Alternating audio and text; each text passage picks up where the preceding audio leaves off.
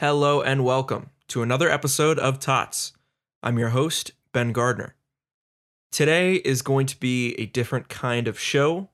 As I'm sure you could kind of gather from the title, I'm going to be talking about something that I have never talked about before with anyone. This is something that's completely new to me, something that um, this is going to be a challenge to talk about. But I think the reason why I want to do this is because I'm tired of hiding. This is something that's a huge part of my life. And to me, to come out about it and to talk about it is a struggle, but I think it's something that I need to do. So, um, for the first time I'll ever be saying this in public, and probably about 95 to 98% of the people that know me, even the people that know me well, don't know um, what I'm going through, but here goes. I have Tourette's syndrome, and I've had it for a few years, probably at least 5 years.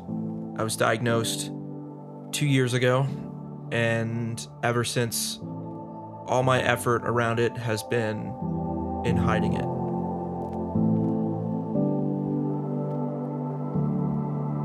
So, I know a lot of people are probably not super familiar with Tourette's, or maybe that they think they are, but um, what I've experienced over the past few years, knowing that I've had it, um, from people that I talk to about it, is a lot of misinformation. I wouldn't say it's ignorance, because I don't think it's people's faults that they don't know much about it, or that they don't have the right understanding of it. I would really say it's misinformation, and I think a lot of that is spread by Hollywood, the media, and kind of the stigma around it from them as something that's really comical, and it's something to have a good laugh about. And I mean, myself, even before I was diagnosed, I always had tics, which I'll talk about in a second. But I never knew that I had Tourette's. And then as soon as I, found out that I was diagnosed with Tourette's, I started realizing, like, oh my gosh, I've been laughing at this thing for like years that I have. And I just couldn't believe it.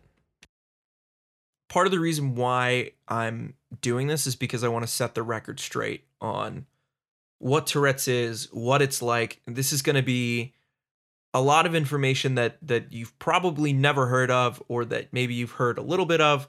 But I'm here to tell you as much as possible about it, and what it's like to have it, and the whole experience behind it.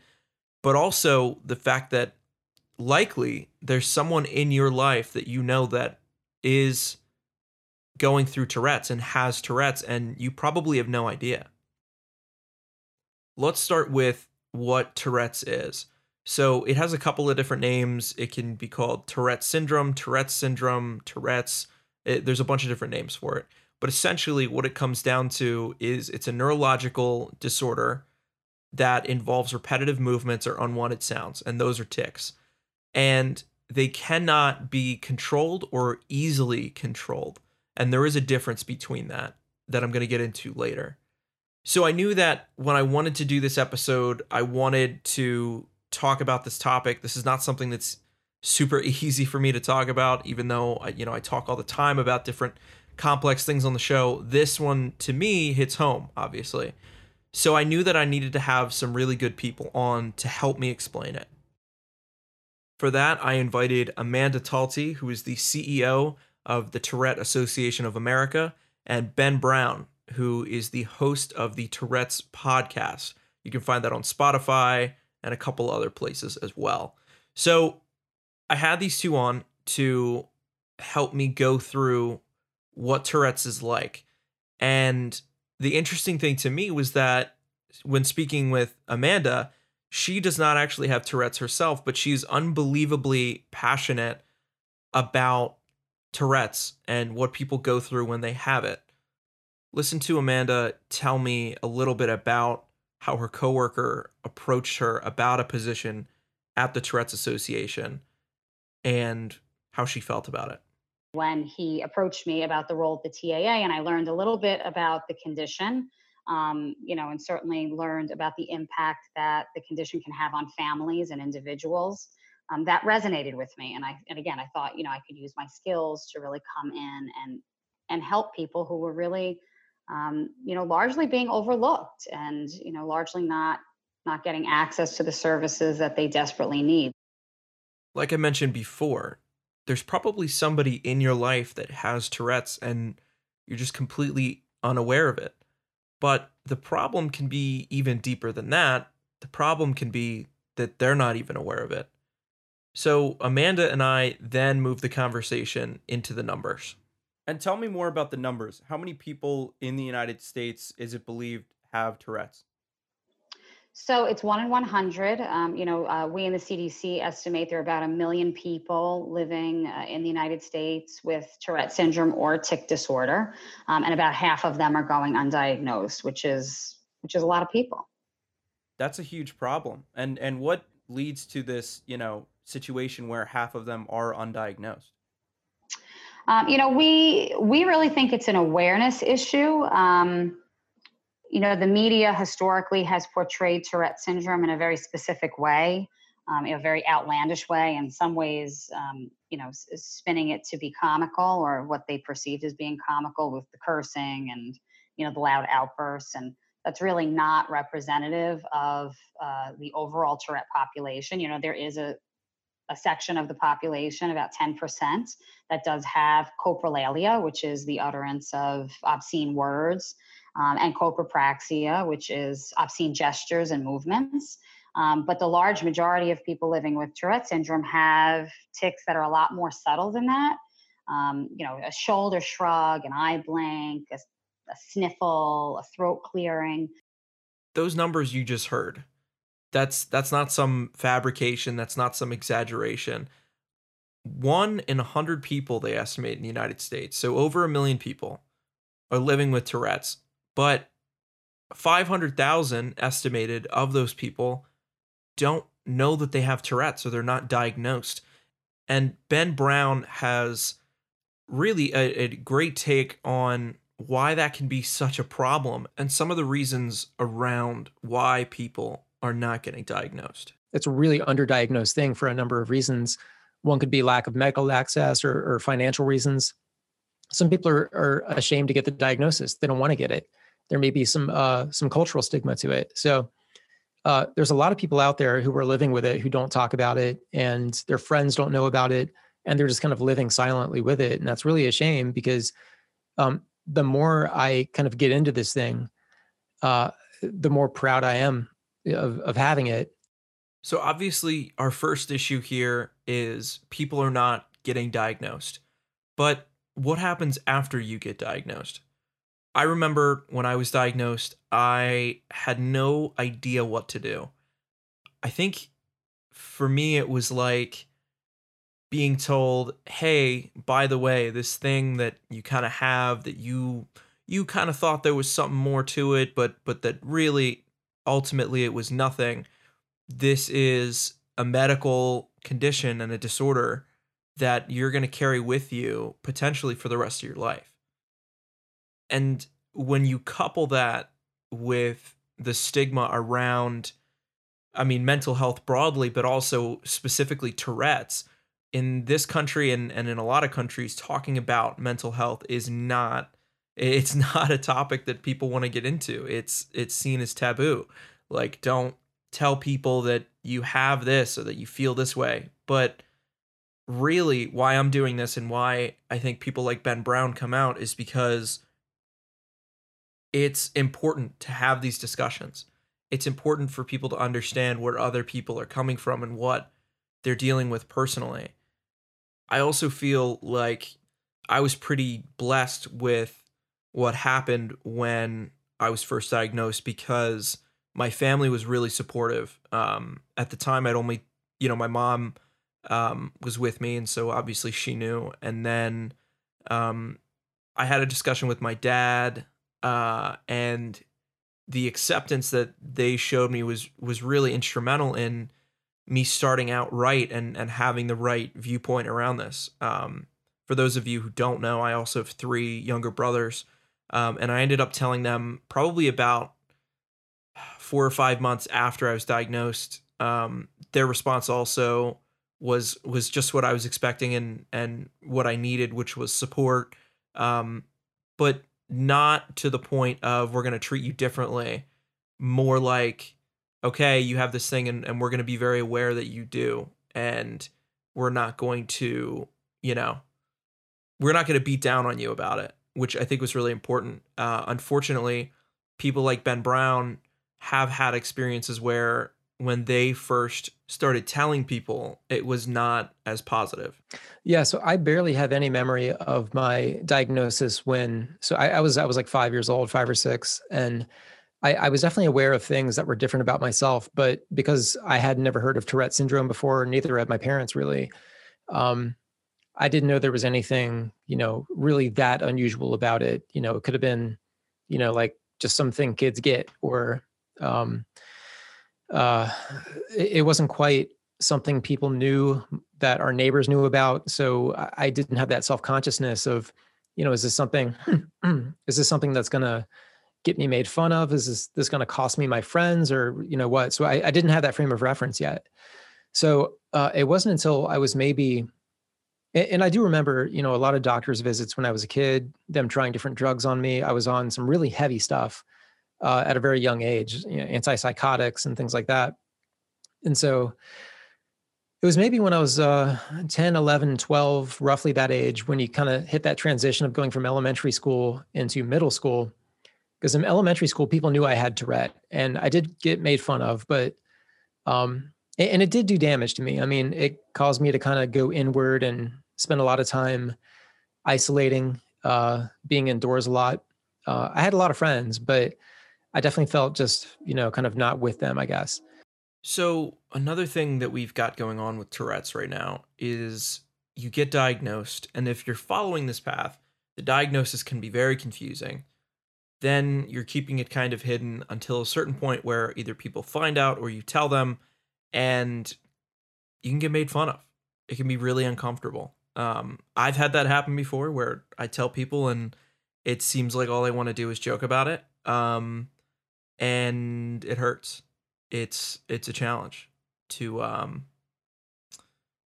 go from trusting someone with something that information about yourself that you've hidden for a long time and that can make you feel insecure, and to trust that they're going to take that information the proper way and treat you with respect, and then to have them kind of dump that over you and to go the opposite way is it's really tough. So I think what happens with people is when they come out with Tourette's or they tell a couple of people, if they have a bad response and somebody is bad about it, the chances that they open up to other people about having Tourette's or the struggles that they're going through is very slim. It goes down significantly, because why would you want to put yourself through that again when you could just pretend like it's not happening? When I was 12, that's when I decided, maybe I was 11, roughly at that time period, I changed schools. And I was like, this is not anything I'm going to talk about. I'm going to try to be cool. I'm going to try to make sure that people don't have this vulnerability that they can exploit. And I hung on to that into my adult life until, really just a few years ago when I started opening up. So The big issue that Ben touches on is that exactly what we were talking about earlier. If you don't think that you're going to be accepted and you've had bad experiences in the past, you're going to hide that stuff away. And to me, it comes down to fight or flight. I don't want to constantly have to fight and explain myself and, try and get past people making fun of me and things like that. And to put yourself in that mindset and put yourself in those shoes for a second and just imagine that you have something that you cannot control, whether it's, a twitch that you're doing, or maybe, it's a tick that's auditory that people can hear, that people might think you sound weird with it. Imagine having to try and explain that every single time that happens and dealing with people making fun of you. you're just not going to do it. And so, like Ben said, you'll just eventually end up hiding it away. And he did for most of his life up until a few years ago. For me, I try and break out of the fight or flight. I don't think it needs to be that. That's why I'm doing this. I want to educate people on what it's like and help people identify it, because if you're able to do that and identify it in somebody, you can treat them with respect and not have to question every single thing that they're doing or point it out every single time that it happens. And I think that that's really important for people to understand, is that, we can't really control what we're doing. Now, the part that gets interesting with this is that there are ways to potentially control the tics, but in the end, it actually ends up making it worse. I'm referring to something called masking, and Ben goes into it a little bit. Describe to me what masking is to you. Yeah. So what I would do is I would almost, with my tics, with my vocal tics, or so for example, the vocal tic you might have heard a few times so far, I would cough on top of it, or I would just add some kind of natural-ish noise to it to make it less of a thing. If someone saw me do it, they would just figure I had some weird kind of cough, but they wouldn't think twice about it. It's not like a thing a weirdo would do, I guess. So with sort of my bodily tics, my neck tics, I would have these things where I would kind of like stretch my neck a bit, but I would always add kind of like an arm stretch to it or something that made it, it's just a normal thing people do. And the more you do it, the better you get at it, obviously. But it also sometimes, like, these things merge with your tics and they become something new. So you have these complex tics and these compulsions almost. And it's, I would say masking was a pretty damaging thing for me to do, just because I think it puts so much extra stress on ticking, instead of just maybe accepting that, okay, if someone sees me ticking and they think I'm weird or whatever, who cares? 5 seconds later, they're going to get a notification on their phone and they're going to be somewhere else in their mind. So that masking that Ben Brown talks about is really relatable to me, because that's something that I've been doing for over 5 years, even before I knew that I was diagnosed with Tourette's syndrome. So for me, it's been really interesting because exactly what he said, the masking does make it worse. Because when you build this thing up and you're focusing on it and focusing on how bad it's going to be if somebody finds out, oh no, they're going to think I'm weird, they're going to think this or that, they're going to treat me differently. When you really build that up, you're like, okay, well, I can't possibly let anyone hear or see my tics. And so adding things to them to try and make them seem more natural or to cover them up entirely, it only makes it worse and it makes it harder, ironically. But a lot of the people in my life that I eventually did tell that I had Tourette's, they had no idea. And it was mainly because I got so good at masking. I'm still masking all the time. I'm really, really good at it. As Ben Brown said, the more you do it, the better you get at it. And, it's unfortunate that a lot of people with Tourette's feel this need to do it, because it is absolutely exhausting. The reason that it's so tiring is because if you are having what I would call a bad tick day, that's just my name for it, and you're ticking constantly and it's a lot, and you're around other people and you're trying to hide it, trying to prevent people from seeing it or trying to deal with it gets really, really intense and it's exhausting. I remember a point freshman year when I was having a really, really bad day of tics, and it just would not stop before I was even diagnosed with Tourette's. And it was pretty early on in this year that I was living with this guy that I did not know. He's now one of my best friends in the world, Daniel, and I've lived with him off and on for my entire college experience. But when I had first gotten to know him, I really didn't want him to know that I had Tourette's, so I would really try and hide it. And unfortunately, we came to our first finals week, my first college finals week, and the tics were so bad that I had to lay in bed, and I was trying to mask them and hide them and whatever, and it built it up to the point where I just had to lay under my bed cover and just kind of lay there. And just to try and describe it to someone that's never felt what it's like to have really, really bad tics, it kind of feels like you're going through a seizure. It's not pleasant at all. You can't really sleep. You can't really do much about it because trying to hide it is making it worse. And it's this really repetitive negative cycle of you're just going to tick and tick and tick until it's all done or until you wear yourself out. And so I'm laying there, and this was the worst that I'd had it thus far. And I just remember thinking, like, I can't imagine what it would be like to not have to deal with this. And it's hard.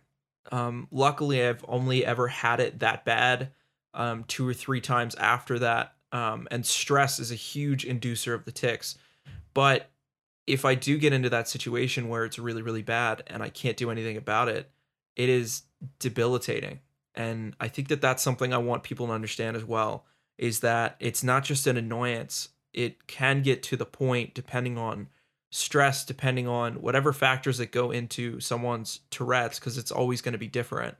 It can get to the point where you legitimately feel like you're having a seizure and you can't do anything but try and just ride it out because you don't have control of your own body at this point. And this feeling that you get is awful. It's like this force taking over your body and making you feel like you need to do this thing. And it's hard. It's really hard. It is challenging to describe to people just the normal everyday tics, because if it's not really bad, it seems like it's just like a minor annoyance. Like, why wouldn't you just stop? And there's a bunch of analogies out there that are not fantastic, and usually, actually, it's interesting because they're usually come up with by people that work with people with Tourette's, but not actually by the people themselves. So they end up not really being super accurate. But Ben gives a fantastic analogy, and I just want you guys to hear and try and understand what it would be like to put yourself in the shoes of someone with Tourette's. The best one I've heard is, hold your eyes open and try not to blink. You're going to have to do it at some point. Your body's going to take over. And the longer you wait, it's almost like the worse it's going to feel. And the more heavy of a reaction you're going to have. And Tourette is kind of like that. And ticking is like that. But the other thing too is, I guess, knowing how big depression, anxiety, sleep issues, OCD, other things like that, how big those pieces are also in the community. And those are almost the more concerning points for people, because, it's not fun being depressed. I'm diagnosed with major depressive disorder. I have generalized anxiety, ADHD, myriad sleep issues, which I guess you could just kind of couch in insomnia. But it's been a whole life of that. And not even really confronting that stuff, because I think I put so much emphasis on the ticking part of it and masking that and not talking about having TS, because you're not supposed to do that because it's a shameful thing to have or something. And so talking with everybody and hearing kind of their different angles on having it, it's like every single time I talk to somebody, it's never the same conversation. We have a lot of things in common, and it's like we speak the same language, but there's always something brand new that I get every single time I talk to somebody with Tourette. Ben also touched on something really important about co-occurring instances of disorders or syndromes and things like that surround Tourette's. And Amanda also talks about this because this is becoming a huge issue when you go to the doctor and you do have Tourette's. They're not really focusing on the Tourette's at all. The fact that most people, 80% of people living with Tourette syndrome also have a co-occurring condition such as ADHD or OCD. So now when you go to the doctor, what are you focusing on? You're focusing on the thing that most physicians are more aware of, right? They're more aware of ADHD. They're more aware of OCD. And they're not necessarily looking at those pieces in the context of a larger puzzle that is Tourette syndrome. So we have covered a lot of information and a lot of different viewpoints during this episode so far. And now we've come to the part that's going to be the most challenging. My Tourette's. I feel like I need people to have a good understanding of where I'm coming from and what my Tourette's looks like personally. Again, I've never had this conversation really like fully in this kind of manner, and I've never had it recorded. But I guess let's get into it. So I have different kinds of tics that come with Tourette's. I have a couple of motor tics. Those are tics that involve movement. And then I have some auditory tics, which is sound, obviously. Um, the majority of my tics are auditory, which is why I've kind of been able to mask them, as Ben was talking about earlier. So my motor tic, my main one, is that I have an eye tic, and basically what'll happen is it will widen, or it feels like it's just not properly open or set up, and that's really the best way I can describe it, is that the eye just feels a little off. And so what ends up happening is I will strain or relax the muscles around one or both of my eyes when it feels like that, and it creates kind of this weird looking thing with my eye, and it almost looks like I'm winking. This has put me in some pretty weird situations before, just because if you look like you're winking at everybody, some people can get the wrong idea, and some people definitely have before, unfortunately.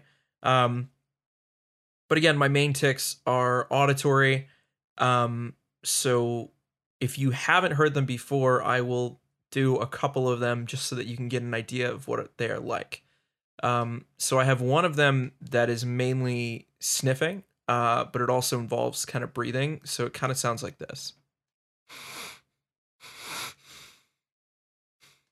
So it's very heavy, kind of breathing through the nose and sniffing. And that'll typically happen when I'm stressed out about work, or when I used to get stressed out about school. The breathing is mainly the first one. Another one that happens a lot, this one actually, interestingly enough, mainly happens when I'm watching movies that are kind of intense. And so I guess it's more of an adrenaline thing. I will make a noise kind of in the back of my throat, and it sounds like this. So that noise, unfortunately, also sounds like something else, which sounds like I'm scoffing at someone, like kind of like that, but a little bit louder. And so the problem with that is that if I am in a setting where it's not appropriate to be scoffing at something, like somebody talking, and I'm doing that, it does not sound great. It sounds like I'm not respecting them or the time or what they're saying. So that has also led to some unfortunate conversations, that I've had to have. And I think that is the other thing that I just wish Tourette's didn't kind of take away from me, is feeling like I can go into a lot of situations and people are going to take me for exactly what I am and who I am. Instead, if I end up having a tic, it can really misconstrue the situation, who I am, what I'm trying to do, and that, that can lead to some strange situations with people. Another aspect of Tourette's that I have not really gone over is that tics are super complex. You heard Ben talking about it a little bit earlier, in how some of his masks actually became part of his tics. Because it is a neurological disorder, it can get very, very complicated. And so tics can change and develop. They can go away, they can come back. But I've actually had different ones pop up over the course of, the past 5 years that I've really been living with it. And one that popped up about 2 weeks ago that was really intense for 3 days and then has not happened since. Kind of sounds it. I don't even know what it sounds like. It's another kind of nasal thing. I'll do it for you here so you can get an idea of what that sounds like.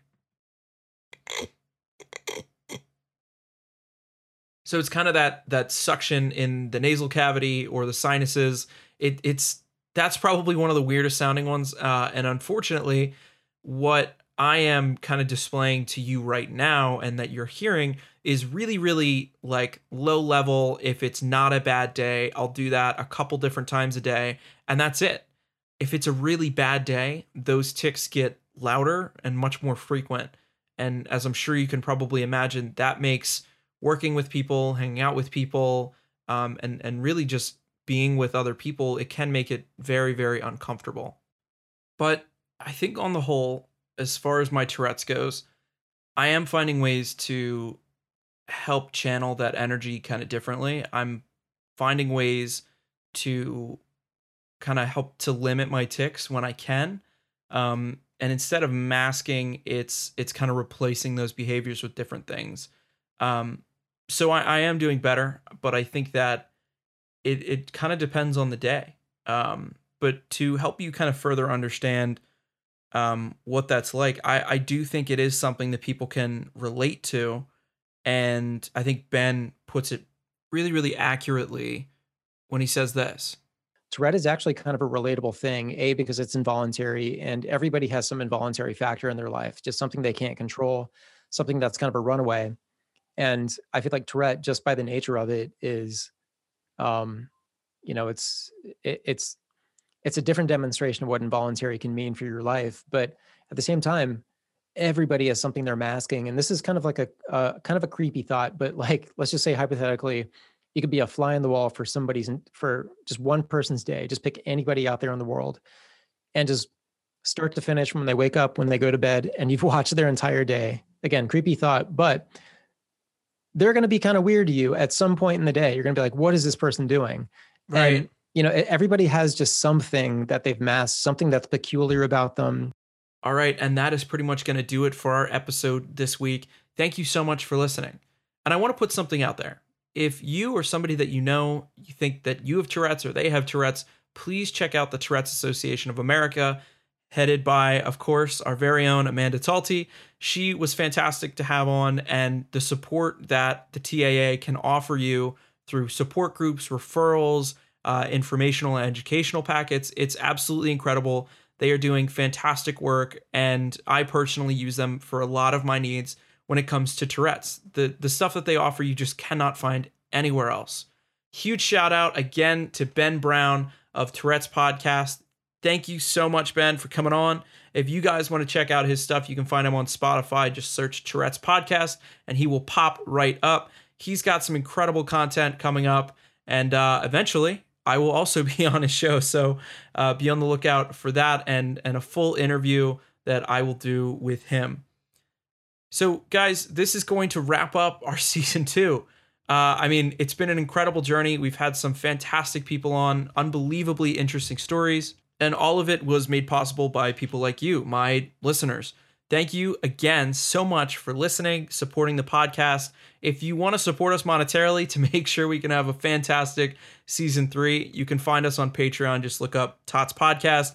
We have some really low level tiers. It's just like $1 or $2 a month, but even a little bit, every little bit can help us to make this the best podcast in the world, which is what we're going for. That's what we're going for you guys. And I just want to say thank you as well to everyone who listened to this particular episode, because this was not easy to talk about. It was not easy to put together. And so thank you for kind of sharing this journey with me, to coming out about something that I've been going through for a long time and kind of didn't know how to talk about. As always, if you would like to listen to some of our other episodes, best place to do that is our website, www.totspodcast.com.